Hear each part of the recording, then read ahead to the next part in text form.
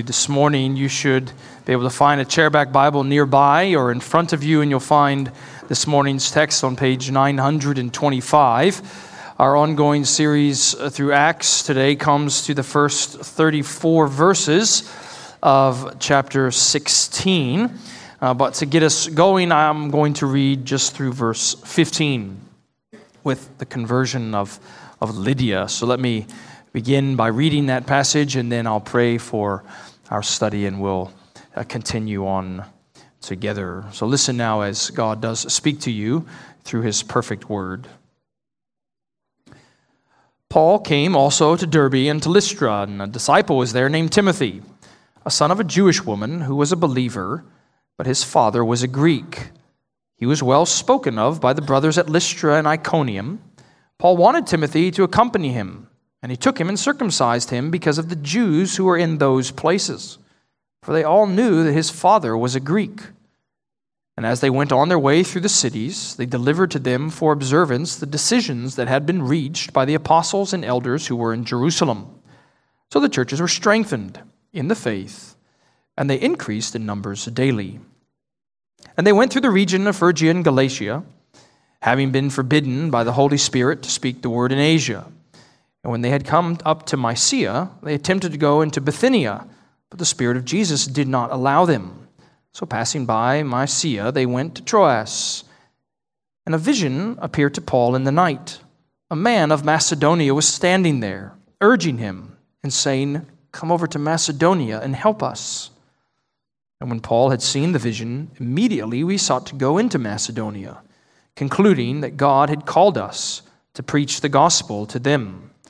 So, setting sail from Troas, we made a direct voyage to Samothrace, and the following day to Neapolis, and from there to Philippi, which is a leading city of the district of Macedonia and a Roman colony. And we remained in this city some days. And on the Sabbath day, we went outside the gate to the riverside, where we supposed there was a place of prayer. And we sat down and spoke to the women who had come together. One who heard us was a woman named Lydia, from the city of Thyatira, a seller of purple goods who was a worshiper of God. The Lord opened her heart to pay attention to what was said by Paul, and after she was baptized, and her household as well, she urged us, saying, "If you have judged me to be faithful to the Lord, come to my house and stay." And she prevailed upon us. The grass withers and the flower falls, but the word of the Lord stands forever. Let's pray once again. Lord, we do thank you that you are merciful and gracious to us in your Son, Jesus Christ, and that you have spoken your words of life to us through him. And so we pray that you would speak now to us, for your servants are listening. And we pray it in Jesus' name. Amen. You may be seated. I recently was at a wedding, and as the rehearsal was going on, I got to know quite a bit of the people that were involved in that wedding party, meeting them for the first time. And it was one of those things that stick out to you for a variety of different reasons, not least of which is a number of the people in the wedding party. You know, they recounted to me these wonderful stories of how God had brought them to a faith in Jesus Christ. And it's quite true that Christians love to hear stories of God's saving power in the life of sinners. Sometimes we love to hear it so much that even an account of such a saving power can turn into an international bestseller. That happened in the middle of the 1700s. Some of you know that in the areas of New England, a revival of sorts broke out that we now call the Great Awakening. And it was a particular and powerful display of God's power that caused no small amount of commotion in the colonies at the time. For example, you can take the city of Northampton. It was in April of 1734 that a young boy, probably 14 or so years old, he died suddenly and tragically. And at his funeral later that week, the pastor of the church there in town, a man named Jonathan Edwards, he preached a sermon from Psalm chapter 90. Teach us to number our days. And it was a sermon that had a particular effect on the young people of the city as eternal realities pressed in upon their conscience in an unusually powerful way. And soon enough, 12 months later, Northampton was famous throughout the colonies because this awakening, this revival, these stories of salvation were rumbling throughout the areas. They had even reached the ears of the most influential pastor at the time, probably in Boston, a man named Benjamin Coleman. So he wrote to Edwards saying, I've been hearing all these rumors, I've been hearing all these rumblings about revival in Northampton, and would you please report back to me what truly has happened there? Because so often you hear these stories of salvation and perhaps they're not nearly as certain and assured as you originally thought. And as months passed by, eventually Edwards gave the report that Coleman had requested. In his own Edwardsian way, he scribbled onto 8 pages front and back in the tiniest handwriting an account of the conversion of countless souls in Northampton and its vicinity. When that reached Coleman's hands, he was so taken by the story that eventually it was published into a 100-page bestseller on both sides of the Atlantic in the English-speaking world. And it's famously known as a title from Edwards' catalog as a surprising work of God. But it was originally titled A Narrative of the Conversion of Souls, Surprising Conversion of Souls in Northampton and its vicinity. And I tell you that because we come to our book of Acts once again, a book that we have said you could title it as the continuing acts of Jesus Christ by His Spirit through His apostles. And as we're going to see in our chapter today, you could also subtitle it A Narrative of the Surprising Sovereign Work of God and the Countless Conversion of Souls.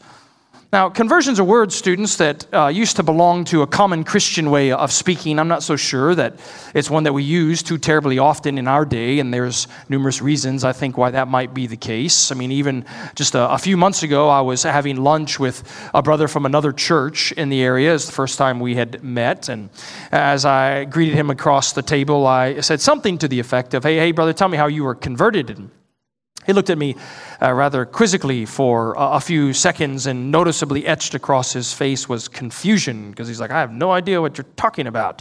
Converted from what, or converted to what? And eventually he figured it out. How did you come to faith in Jesus Christ? And what we want to see today in Acts chapter 16 is that conversion is an essential part of the church's experience. It's a vital and necessary part of the church's experience, and Christians of old and churches of old have always held this to be true. You can think about a word of encouragement even from the Prince of Preachers, John Owen, who said, ministers are seldomly blessed with success unless they are continually aiming at the conversion of souls. And even in a lecture that he titled On Conversion of Our Aim, the Prince of Preachers, Charles Spurgeon, said the great object of glorifying God is to be mainly achieved in the winning of souls. Ambassadors of peace should not cease to weep bitterly until sinners weep over their sins. And so what you're going to see along the way in our text today is this theme of conversion. And I want you to see it in a few different movements. We'll see, first of all, God sins. That's the first 10 verses. And then secondly, we're going to see that God saves, that He sends His missionaries for the work of conversion, and that God saves people by converting their hearts to Jesus Christ. And kids, you're going to want to notice, particularly in that second section of God saves, that God saves all different kinds of people. And He takes that same gospel and uses it to save all different kinds of people in different kinds of ways. And so it's a text I trust that will encourage many of us, because you might be in the room today and you were converted many years ago, perhaps even decades ago. And you might need a text like this to restore to you the joy of your salvation. Others of you might need to take something of the courage and boldness that belong to Paul and Silas and Timothy, and in your own life and what it means to be zealous and earnest with the gospel as you share it with others. And no doubt there surely is someone, if not some people, in the room today that need to ask the question that the jailer asked. What must I do to be saved? That's the greatest question, isn't it, that any person could ever ask. What must I do to be saved? And a few narrative texts in Scripture paint that answer so brilliantly and simply as Acts 16. So we see, first of all, verse 1 through 10, God sins. Look again at verse 1. Paul comes to Derbe and Lystra, and a disciple was there named Timothy, We're told he was the son of a Jewish woman who was a believer, but his father was a Greek. By implication, an unbeliever. You'll see in verse 2 as it continues that Timothy was well known to the believers in the area of Lystra and Iconium.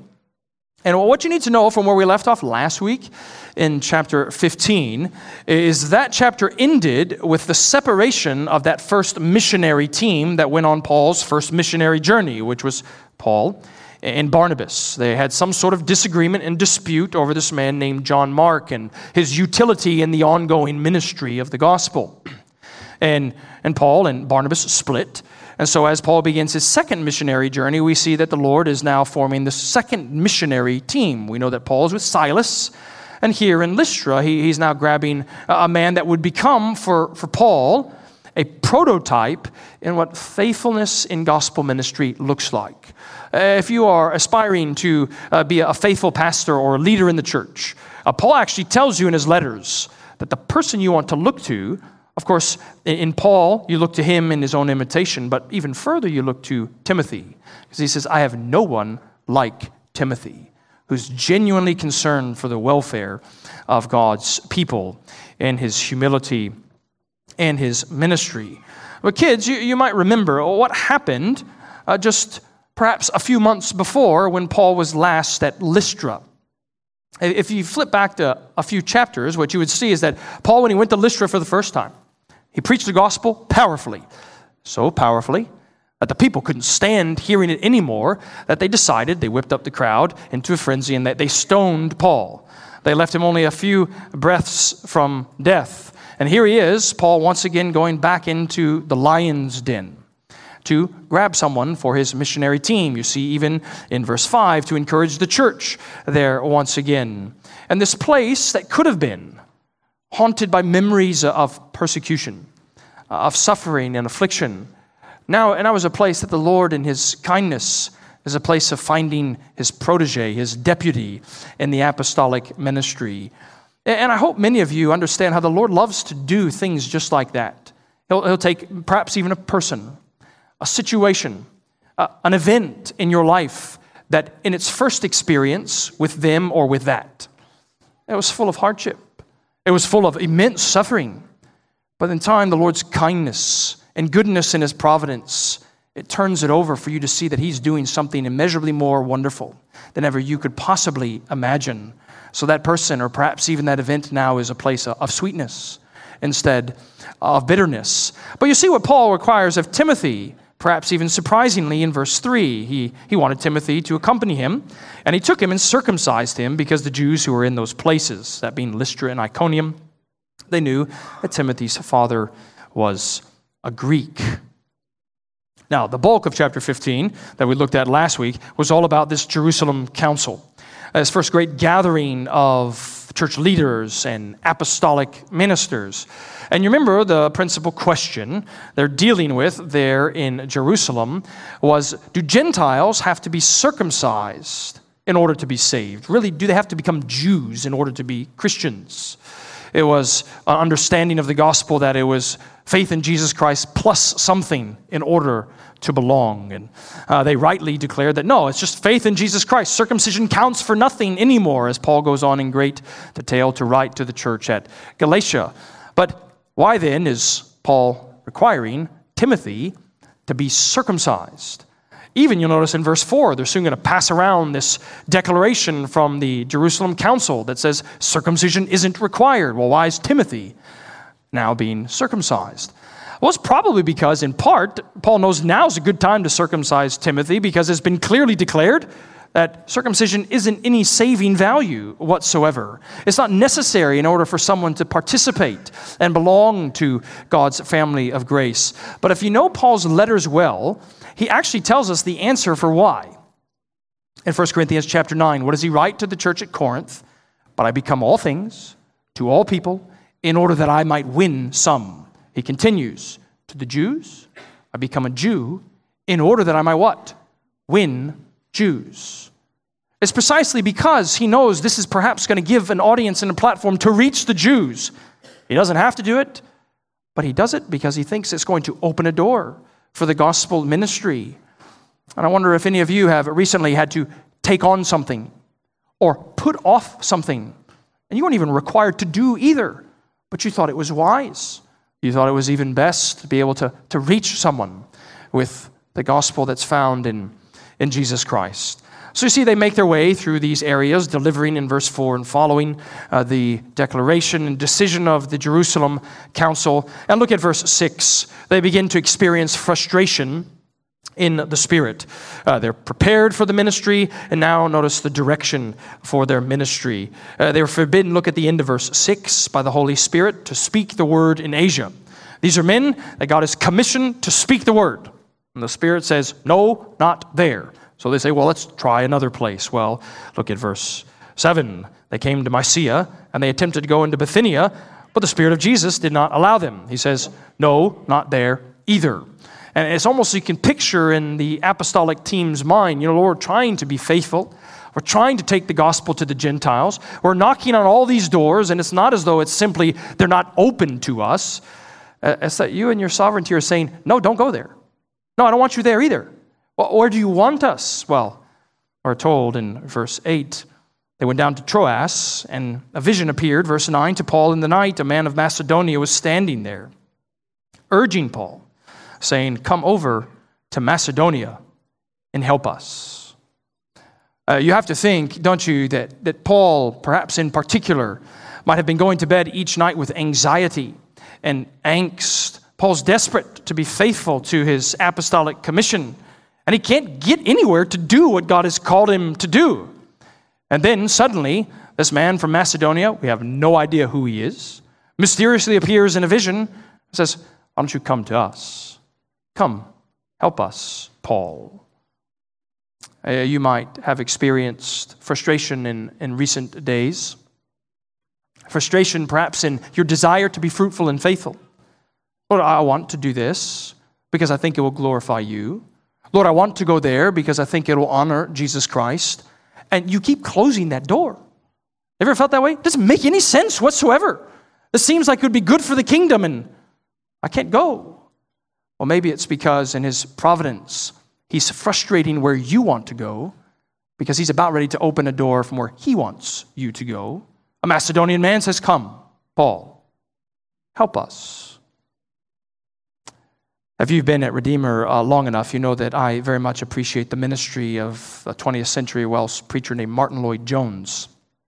We have many recordings of him preaching, audio recordings, but very few video recordings of him. And one of the few surviving videos of the doctor, it belongs to this interview that he had with this Welsh poet and literary critic who became a broadcaster. And somewhere along the way in that interview, this man asked Lloyd-Jones, what do you think the church needs above all else?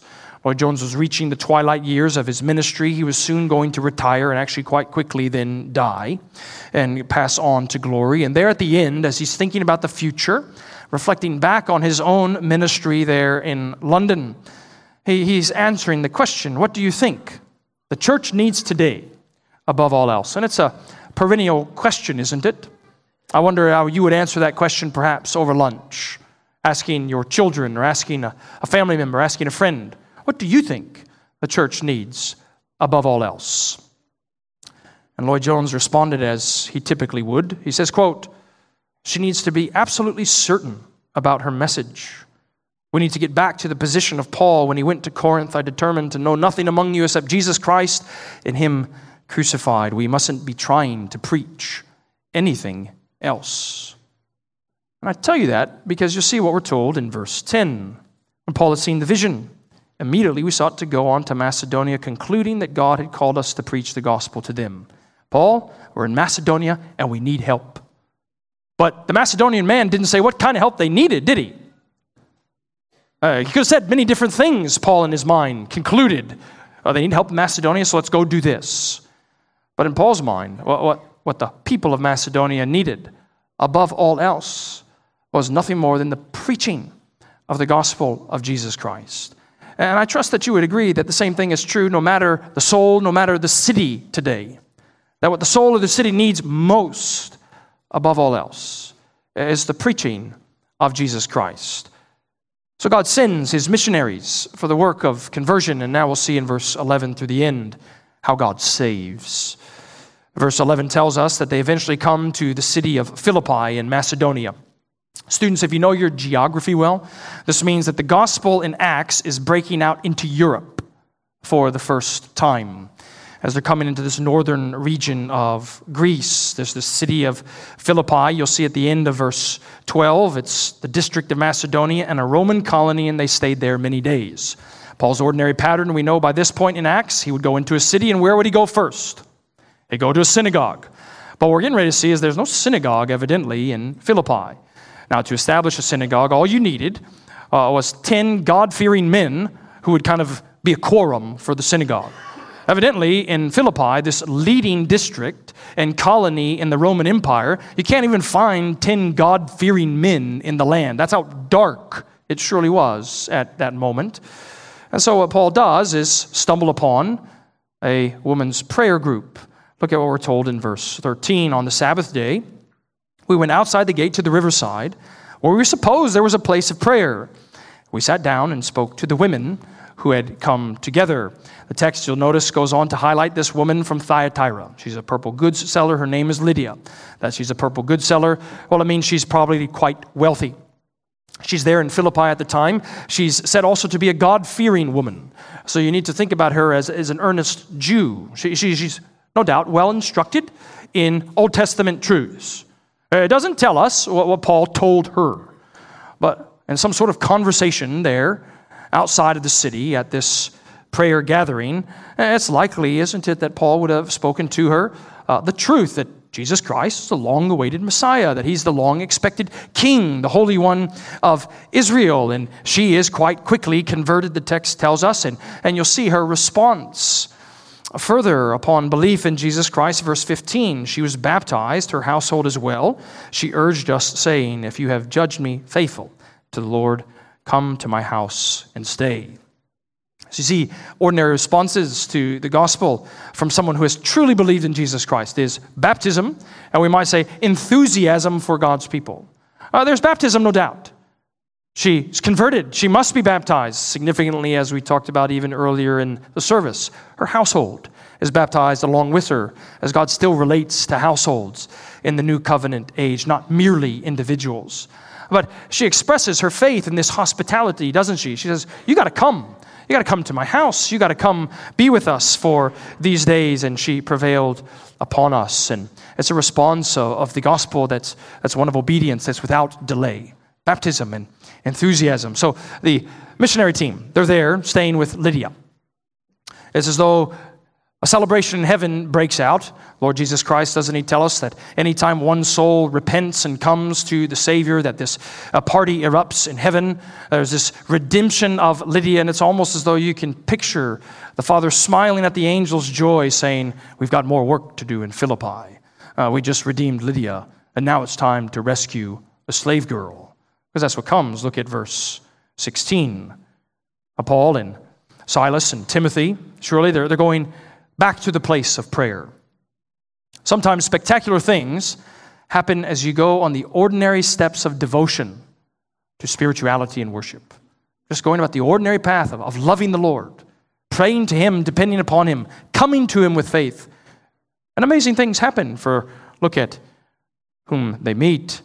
Were met by a slave girl who had a spirit of divination and brought her owners much gain by fortune telling. Kids, you could translate that phrase, spirit of divination, actually quite literally as a spirit of a python. Now, python to our ears communicates what? This very large snake. And that's right, because pythons are very large and scary snakes. Now, if you had lived in this time in Philippi, python wouldn't have communicated that immediately in the same way it does to us. A python was quite significant in Greek mythology for the Greek god Apollo. In Greek mythology, it was said sometime long ago that Apollo defeated this giant serpent named Python. And now what Apollo gave his female devotees was the spirit of the python, which was an ability to see into the future. And of course, if you understand how snakes work themselves out in Scripture, that someone is filled with a snake, well, it's never a good thing. but she seems to hit on some truth, doesn't she? Verse 17. She's crying out, following Paul and this missionary team for a number of days, saying, "These men are servants of the Most High God who proclaim to you the way of salvation." Verse 18 says she kept doing this for many days, and Paul became greatly annoyed. Now you might wonder, why is Paul greatly annoyed? I mean, it's almost as though he could look at her and say, "See, citizens of Philippi, you heard the truth from her mouth. We're servants of the Most High God proclaiming to you the way of salvation." But why would Paul then be righteously angry and annoyed if that's what she was actually saying? Because she speaks the truth as Christians today would hear it, as Philippian citizens would hear it, though. It's nothing more than this slave girl, filled with a demon, used and abused by masters, declaring they're just like all the other religious quacks out there, servants of some god that belongs in the pantheon of deities. And Paul would be right after many days of this shouting slave girl uttering this in their trail. Paul knows there's but one true God.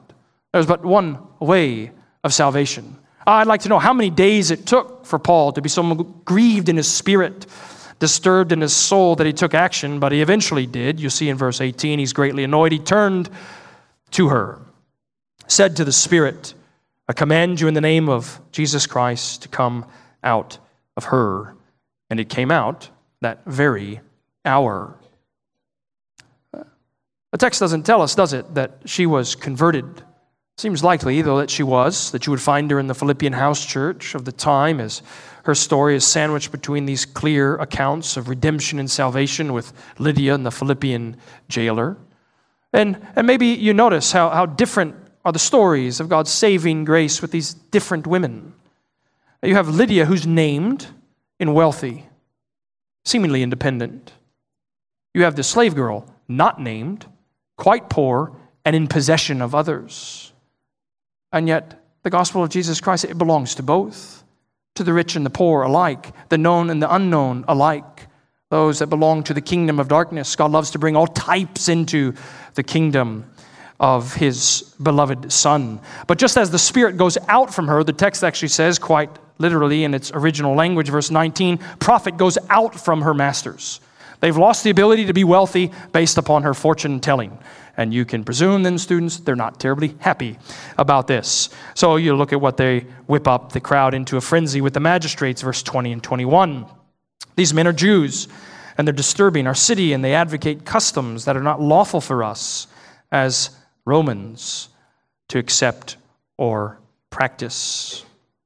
So the crowd joins in the attack, and that time has come for almost the predictable opposition there in Philippi. The most famous council after the Jerusalem Council in Acts 15. It happened, some 275 years or so into the future in this city of Nicaea, as the Emperor Constantine called the Council of Nicaea in AD 325 to settle these major theological issues at the time. History would tell us that there were 318 delegates to the Council of Nicaea. History would also tell us that over 300 of those delegates, if I recall correctly, something like 306 of the 318, they showed up into that council room either having lost an eye, having lost a limb, or walking with a pronounced limp because of the torture they had experienced for their service for Jesus Christ. It was this council, it was this assembly that portrayed in their very body the words of Jesus Christ, who said, "You will experience trouble in this world. You will be persecuted. The world will want to hurt you." Paul knows that in his own body as well, doesn't he? Because you'll see the crowd is whipped up into a frenzy, Jew and Gentile alike, civilian and magistrate alike. The end of verse 22 tells us they gave orders to beat Paul and Silas with rods, and they inflicted many blows upon them. They threw them into prison. And another conversion is on the way. The saints are perhaps rejoicing in heaven. We've rescued the slave girl. The angels are singing about the redemption of Lydia. And the Lord says, we're not done in Philippi yet. We've got to release this prison jailer from the prison of his own sin. And you'll see how it begins in verse 25. I grew up in a household when I was younger that my parents occasionally would turn on PBS.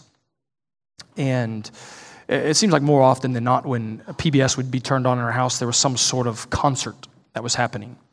I have these vivid memories of, from my earliest age, PBS being on, and there were these concerts of the three tenors that were erupting, as some of you perhaps can recall. And in certainly a striking way, what you get in verse 25 is the prison broadcast system singing forth a concert, and I mean this reverently, of two apostolic tenors. They are beaten, perhaps, near the point of death. They are thrown into a prison cell. They are in chains, in bonds, having no idea if they're going to get out. And look what they're doing, verse 25, praying and singing hymns to God. Those who love the Lord know how to find Him in the dark. When darkness surrounds God's beloved people, they know how to even find light in the darkness. That's why even children, you should be thankful that you are in a church in God's kindness and wisdom, or trying to teach you good hymns. We're trying to teach you good psalms. So that like Paul and Silas, when suffering comes, the first impulse isn't frustration, anxiety, and despair and bitterness. But perhaps it's a psalm. Perhaps it's a hymn, the sanctified tenor-like voice, rising up as an anthem to those who are listening. The Lord decides to accompany their concert, you'll notice in verse 26, with an earthquake. An earthquake that breaks forward every prison door. It breaks forward every prison chain. And the jailer knows that to let people out of jail, to lose the prisoners, to experience a jailbreak, well, it's a capital offense and he would have to be executed. So look at what was going on in the end of verse 27. He drew his sword and was about to kill himself, supposing that the prisoners had escaped. But Paul cried out with a loud voice, "Do not harm yourself, for we are all here." Verse 29, he verifies that it's quite true. And what does he do? In verse 30, he falls down before Paul and Silas. "Sirs, what must I do to be saved?" I spoke recently with a grandmother in our church who had a grandchild over to her house for an extended period of time. And the grandmother remarked to me something like, we don't really have to do that much when the grandchild comes over, because the grandchild just asks questions, all day long. Grandma, what about this? Grandpa, what about that? And then hours and hours pass by as we're just talking back and forth. And students, I hope you have gotten to a point where in all your questions that you ask this question, which is the most eternally significant question that you could ever ask. It's simple yet altogether significant, isn't it? What must I do to be saved? And what does Paul say? He cuts right to the chase, doesn't he? Paul, at this point in Acts, has already delivered long, eloquent, and powerful, Spirit-inspired sermons. He doesn't feel like that's necessary here, does he? He says, "My jailer friend." Notice what the text tells us. Verse 31, "Believe in the Lord Jesus, and you will be saved, you and your household."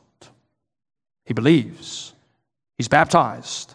The text goes on to tell us as well, his family is baptized. And then verse 34, he brought them into his house and set food before them, and he rejoiced along with his entire household that he had believed in God. Celebrations over conversion that abound. A rich, wealthy woman named Lydia. It seems like, quite likely, this slave girl, imprisoned and possessed by a demon, set free. This jailer, likewise, in charge of chaining people in a prison, now in the prison of his own sin, he's released, and everyone's rejoicing in heaven over the conversion of these souls. I think I was 14 years old when one afternoon neighbors on one side of the house shouted up to the roof at me and said, "Jordan, what are you doing up there?" It was something like 4 o'clock in the afternoon, and I had come home from school that day. And kids or students, you may have had this happen before. You came home from school, the bus dropped me off, and then I got to the house and the front door was locked. And so I walked around to the back door, and the back door was locked too. And I started kind of going toward the garage, and then I realized, well, we don't have this keypad on the garage. It's locked too. I don't have a garage door opener in my backpack. I can't get in there. So I started circling the first floor to see if any windows were left open. And no windows were left open. This is the day before anyone had a cell phone. And so I started to climb up to the roof because who knew? Maybe a window would be open up there on the roof. Jordan, what are you doing up there? I'm trying to get inside the house. And the neighbor looked quite excited by this rather comedic scene in front of him and said, "So do you need a key?"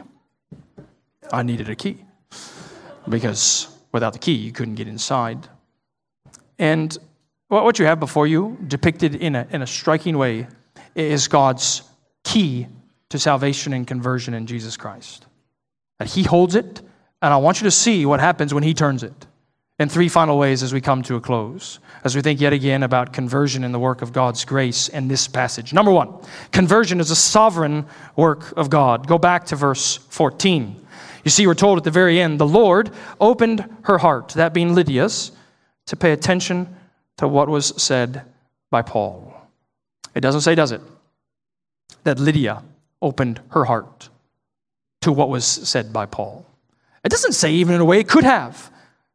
The Lord came knocking on her heart. The Lord took the key of the gospel in Jesus Christ, inserted it into her heart, turned it and opened it, and in rushed salvation and conversion because the Spirit called her at that precise moment. And I trust you know that God is always sovereign in the work of conversion. And what an encouragement that should be is to some of you in here today that for years and years you have scratched up your knees in your prayer closet praying that God would save a close family member or a friend that is on the road to judgment and that you desperately long for them to be saved. Oh, what hope do you have? You have the hope that God holds this key in His hand and He can open hearts. Not only can open hearts, He loves to open hearts, even of those that are far gone in the midst of their iniquity and sin. He's sovereign in the work of conversion. I want you to see, secondly, that conversion often comes through the ministry of suffering servants.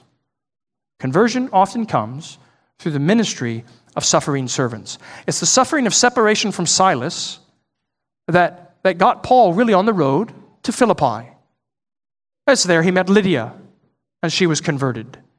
It was again being beaten with rods, thrown into the suffering cell of a prison, that there God intended to save a jailer. Some of you in here today, I know, are suffering. Going through an affliction that other people know about, going through a hardship that nobody knows about. And maybe God means for that suffering to come into your life so that His converting work would come into another's life through your ministry of faithfulness in the gospel of Jesus Christ. So conversion is a sovereign work of God. Conversion often comes through the ministry of suffering saints. Finally, conversion happens when you believe in Jesus Christ. You have to end with that kind of a sweet yet significant gospel note, because look again what the jailer asked in verse 30. Sirs, what must I do to be saved? And what does Paul say? Well, brother, you don't have to do anything. The gospel isn't about doing something. The gospel is about believing in someone. You don't have to lift an arm to do anything. You don't have to walk so many steps to do something. You don't have to do this. You have to believe on the Lord Jesus Christ, and you will be saved. And that, dear friends, is the sweetest news that you could ever hear this day. Because I promise you, there is nothing you could ever do that would earn God's grace in salvation. Only thing you've ever done, the only thing you are doing, the only thing you will ever do is earn God's justice, for you have fallen short. So the sweetness is believe in the Lord Jesus Christ, and you will be saved. This is that glorious work of conversion. Let's pray together.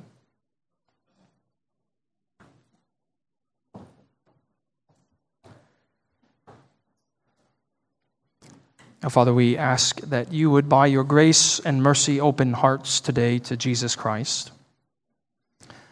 Hearts that are closed to His work and have never been opened. Hearts that have been closed for a while after having been opened. And that your key of sovereign grace would open us all to the life that's found in Him, knowing that you delight to save sinful people like us. And we pray it all in the name that is powerful and precious, the name of Jesus Christ. Amen. Well, let's